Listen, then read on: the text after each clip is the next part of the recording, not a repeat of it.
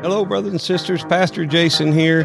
So blessed to be back with you here on this episode. As I talked on last episode about Ezra and about Zerubbabel and how Zerubbabel began to build the temple back. Of course, you know, in that era of time that Zerubbabel came and rebuilt the temple, but then it was Ezra's job then to bring in the law and call the people back to the Word of God and to the Scripture. But then later come Nehemiah, and I kind of want to extend this from there.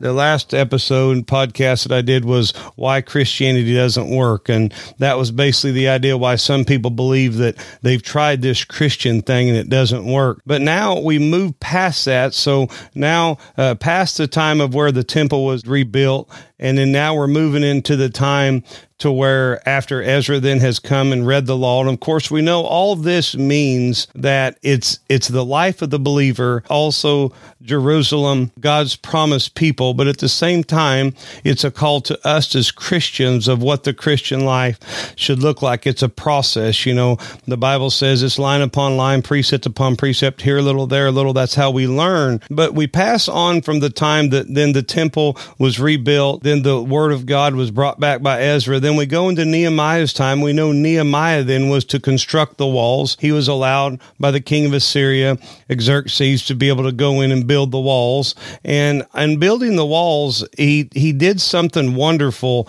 He began to protect the city. See, it was kind of just chaos. The women had been sold into slavery. There had been a horrible economy.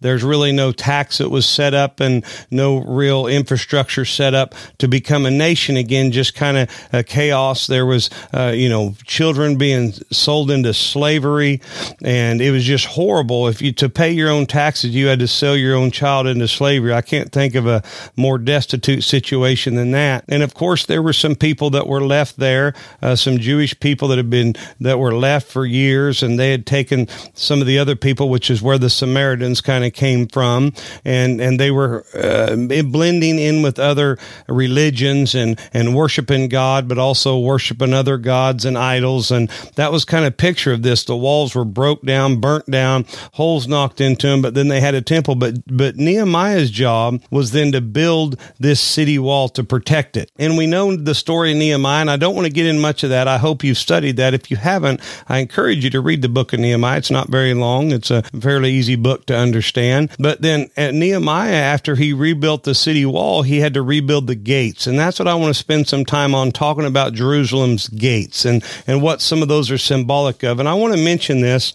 I've studied this at great detail, and I'd started, probably 14 years ago studying these walls, and I've also looked into some sense, and it seems like all the time I come across something or a different idea about these walls. So, but they are symbolic of some things, and, you know, if you've heard they're symbolic of other things, that's fine. But I think it's important to understand that as a Christian, we not only have to be saved and accept Christ, but we have to build walls, because we can't just let anything come into our life, just let anything come into our spirit or our soul. And Nehemiah's job, you know, I think we're talk about so much about building bridges to people, we forget that we still have to build walls to keep things out that are not godly. Walls did two things, and then they also kept something inside that was good, and they kept things out that were bad. But then you have a gate. So God doesn't call us to be a secluded city with no gates, but he has us to open and close the gates as we will. Nehemiah, his decree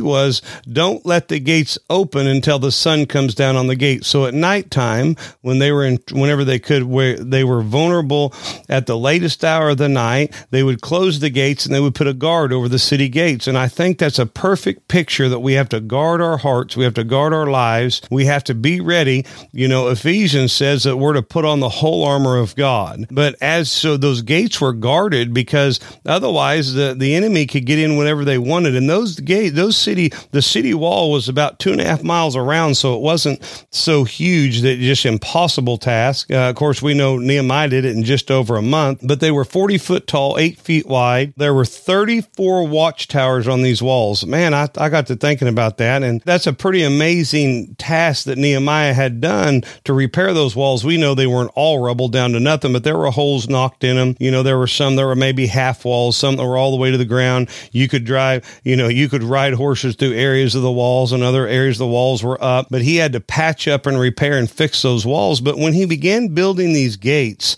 first of all, I want to talk about each gate and kind of what they're symbolic of. And we know this, symbolisms, anytime we study the scripture and we think of something symbolic, it may symbolize something, or it may be a type of something or a shadow of something. So we got types, shadows, and symbols. And I believe that there's symbolic meanings to these gates. And first of all, I want to talk about the Valley Gate. And the Valley Gate, Nehemiah, that's where Nehemiah started. He went in at nighttime, and he went in, and he went up, and he looked at the city walls, but he went in through this gate, which was the Valley Gate, and it was a low gate. And you can imagine as Nehemiah walked through that gate, the feeling he had. I don't think Nehemiah, there's not even a gate hanging there. It was probably laying over there beside it on the ground somewhere, maybe even broken in pieces. He said in Nehemiah chapter 3 that he had to repair the gates that were there. So that's in a picture of this Christian light. We're repairing things that the enemies destroyed.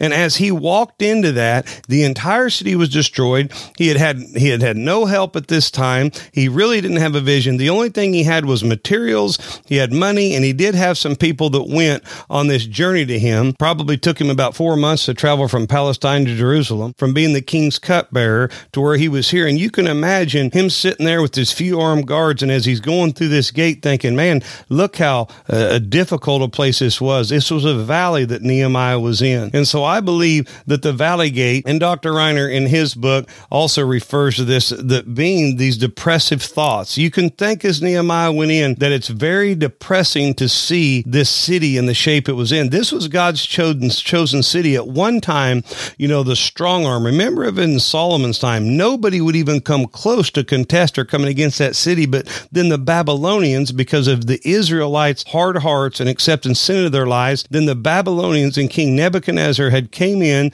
and had destroyed that city.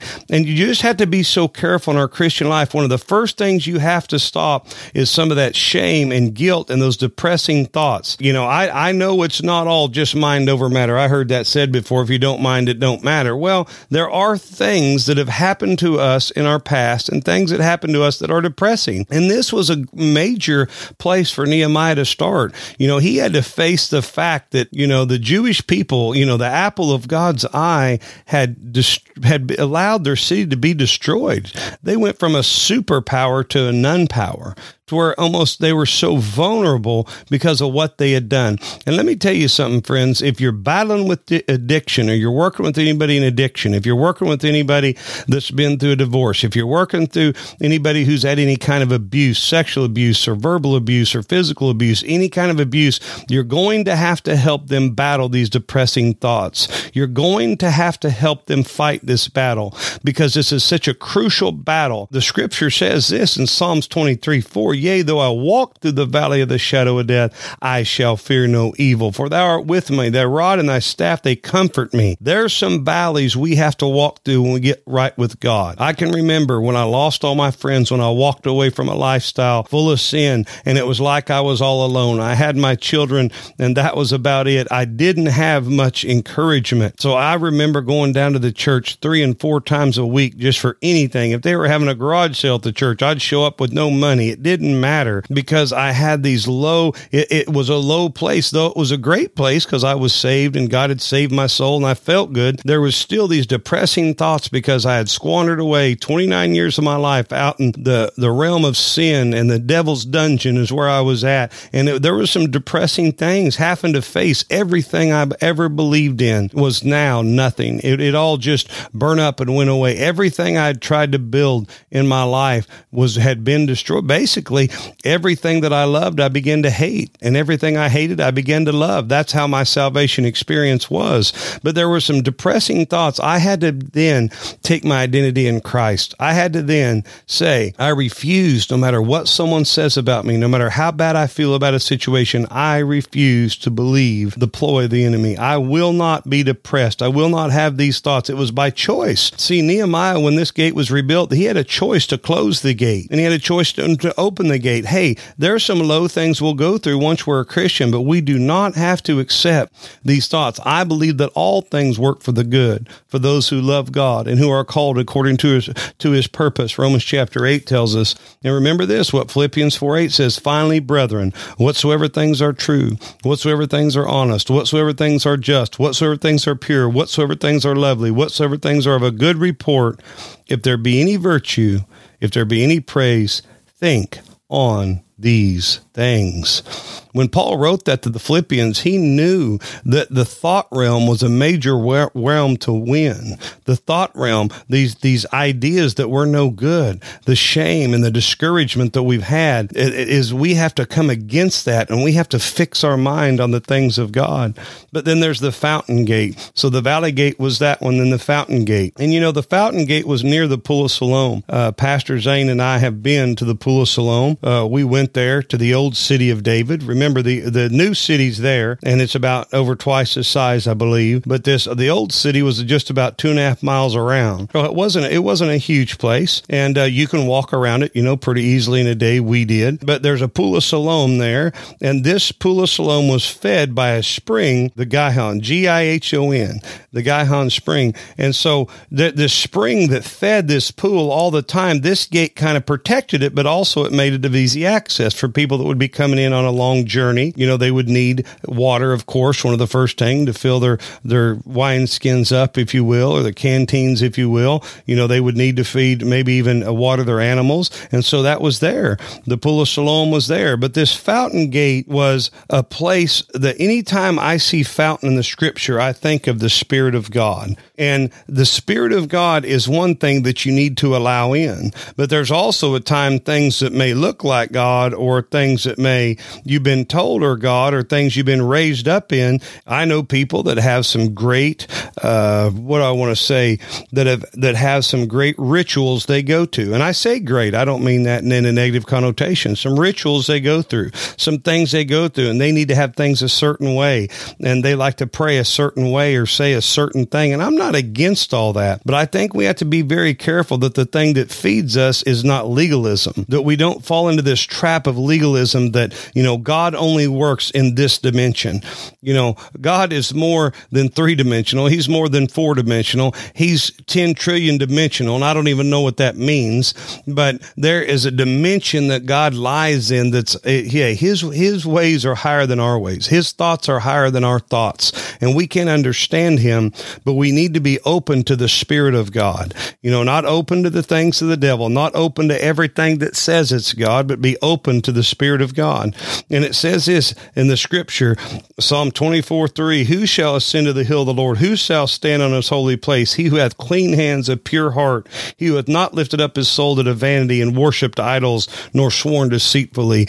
Listen, some of the things we do, even in the church, I love the church. I'm in church 3-4 times a week. I spend a lot of time in the church. I work in the church. I love the church, but we have to be so careful that sometimes we don't fall into that legalism and then even hypocrisy sometimes and say, because you don't do this, then you don't have this, or because you don't do this. Listen, I encourage everyone to go to church every time there's a service, but I'm telling you this right now, friends, there's a lot of people that go to church every time there's a service, and that doesn't mean they're saved.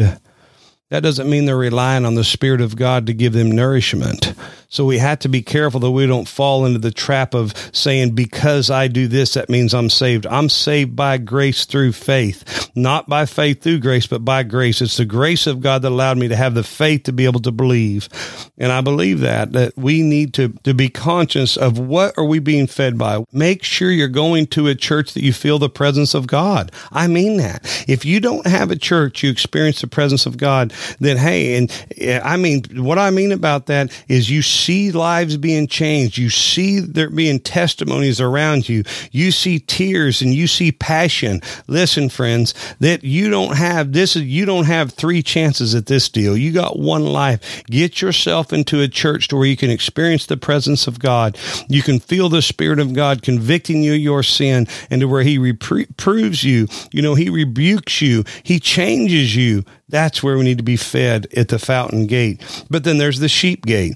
And the sheep gate was where everyone brought in their sacrifices. So you brought, kind of the name gives it away. They brought in their sacrifices. They brought in their lambs. They brought in things to be given in the temple. Remember, the very temple that was going to be used, that Ezra had then consecrated and called the people back to worship. And so this sheep gate basically controls our relationships with other people. You got to be careful with this gate. What we were doing when they were bringing those sacrifices in through that gate is, as they were bringing their they would take them to the temple and they would share them with the priest. In the house of God, we have to be careful, because as we know people more and as we fellowship more and as we bring things to God more, we get to know people closer and closer. We start seeing their frailties. We start seeing their weaknesses. Matter of fact, we start seeing their sinful nature sometimes.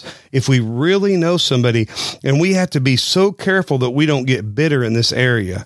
This sheep gate was a gate that things were brought into the temple. Now, sheep, when they come in, I don't care how pretty you tell me a sheep is, they stink.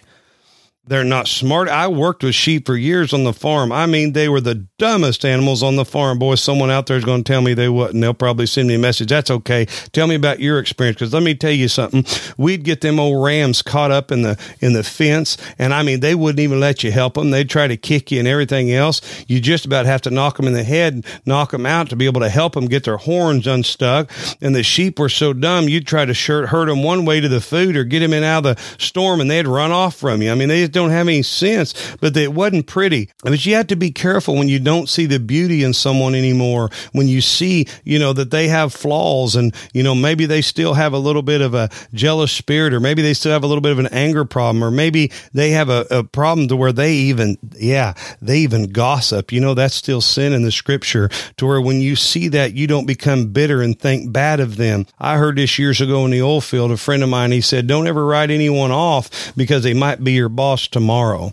And I thought about that. Maybe that's not the way to look at it, but I think there's a good principle there. Don't write anyone off. Because you know what? They might not only be your boss tomorrow, but they may be the one that gets to feed you spiritually. We just have to be so careful, because bitterness will bring separation. And God wishes that none in the body of Christ would be separated, that we can have fellowship. We got problems we're going to have to work through. You know what? If you get to know me well enough, you're going to see some flaws in me. And I pray that you give me the grace when I need the grace. And brothers and sisters, if I see you stumble and I see you make a mistake, I'm going to try my best to give you grace, because God has forgiven me of so much. John 10:14 says, I'm the good shepherd, and I know my sheep, and I am known of mine. I thank God that I'm known of the good shepherd. I'm known of him, and he knows me inside and out, but he still loves me. Friends, I pray that you can have relationships in the church to where you still love people, even though they have flaws. And then there's the fish gate. And the fish gate was, of course, a kind of name gives it away again. That's where they would fish at the Mediterranean Sea, and they would allow in those fish and that produce of their fishing expeditions to come in through that gate. And, that would be their nourishment. I mean, the city would be waiting. I mean, they're hoping they have a lot of fish, because if they have tons of fish, then lo and behold, the price of the fish will be better. But if they have a few fish, then the price of the fish are probably going to be higher. But you have to be careful, because this is the gate of nourishment. Again, we have to be so careful, not only that we're only nourished by the Spirit of God and by the relationships we have in the church, but also we have to be careful, because sometimes we get our needs met through worldly things. I know it's old hat, and I know no one wants to hear it, but we have to be careful of the things we listen to. The garbage, garbage in, garbage out. Just like Jesus said, it's not the outside of the cup that makes you dirty, but it's what's inside the heart that comes out that makes you dirty. And I think it's a good principle to remember. We aren't whole and we aren't pure if we're putting garbage in our eyes and garbage in our ears. We have to be careful what our physical nourishment is, what our needs, what are we getting our needs met through? Are we getting our needs met through the flesh, through the things of the flesh, through things that don't glorify God? Are we allowing the bad in and just saying, oh, well, we trust the grace of God, it's okay? We've not been called to be consumers of the pleasure machine. I know one preacher said. He said, the pleasure machine will never work because eventually you'll get tired of whatever pleasure it is. No, we get pleasure in seeing the kingdom of God build up. We get pleasure. God calls us to be a fisher of men. Mark 6:41 says he had taken the 5 loaves and 2 fish. He looked up to heaven, blessed and brake the loaves and gave them to his disciples and set them. And the 2 fish had divided them among them all. And so he shared with other people the scripture. He shared actual physical nourishment with other people, but Jesus was not nourishing himself on the things of the sinful world. Draw nigh unto God, James says, and he'll draw nigh unto you. Cleanse your hands, you sinners, and purify your hearts, ye double-minded. We have to draw nigh unto God. We have to be fishers of men. We can't consume lustful, things. I used to live a life I consumed alcohol. I used to live a life I consumed drugs. I used to live a life I consumed things that were ungodly, and I just fill up on things of the world. But what's the Bible say? Be not deceived. Galatians 6:7 tells us God is not mocked. Whatsoever man sows, that may he also reap. When we sow in the world, we'll reap the world's confusion, the world's hate, the world's despair. You think the world has the answers? Look at Hollywood. Millions and millions of dollars, and they're still killing themselves. Millions and millions of dollars. And I know that sounds harsh, but it's true. Millions and millions of dollars, and they can't figure out whether they're boys or girls. I mean, it's a shame where it leads to.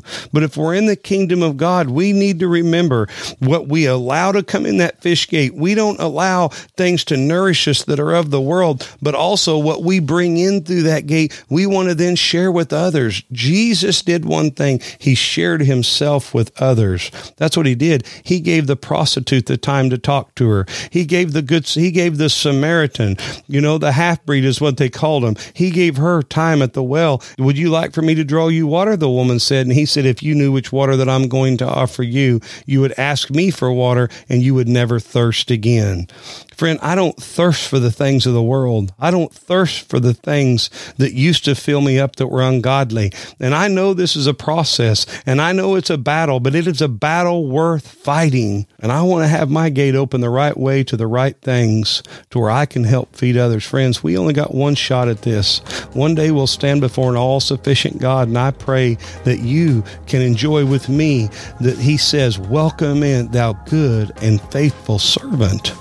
We're sons and daughters of God. We live so far below what God wants us to live. I believe that with all my heart. But when we really realize we're sons, we're daughters, he allows us to be servant, to serve him and to serve others. This is one of the greatest blessings I've ever had in my entire life. Friends, there's a bunch more gates we can talk about. I'll continue this next time. But until next time, friends, I pray that you go to the book of Nehemiah, you look in the scripture, and you start studying these out for yourself. But until next time, friends, God bless.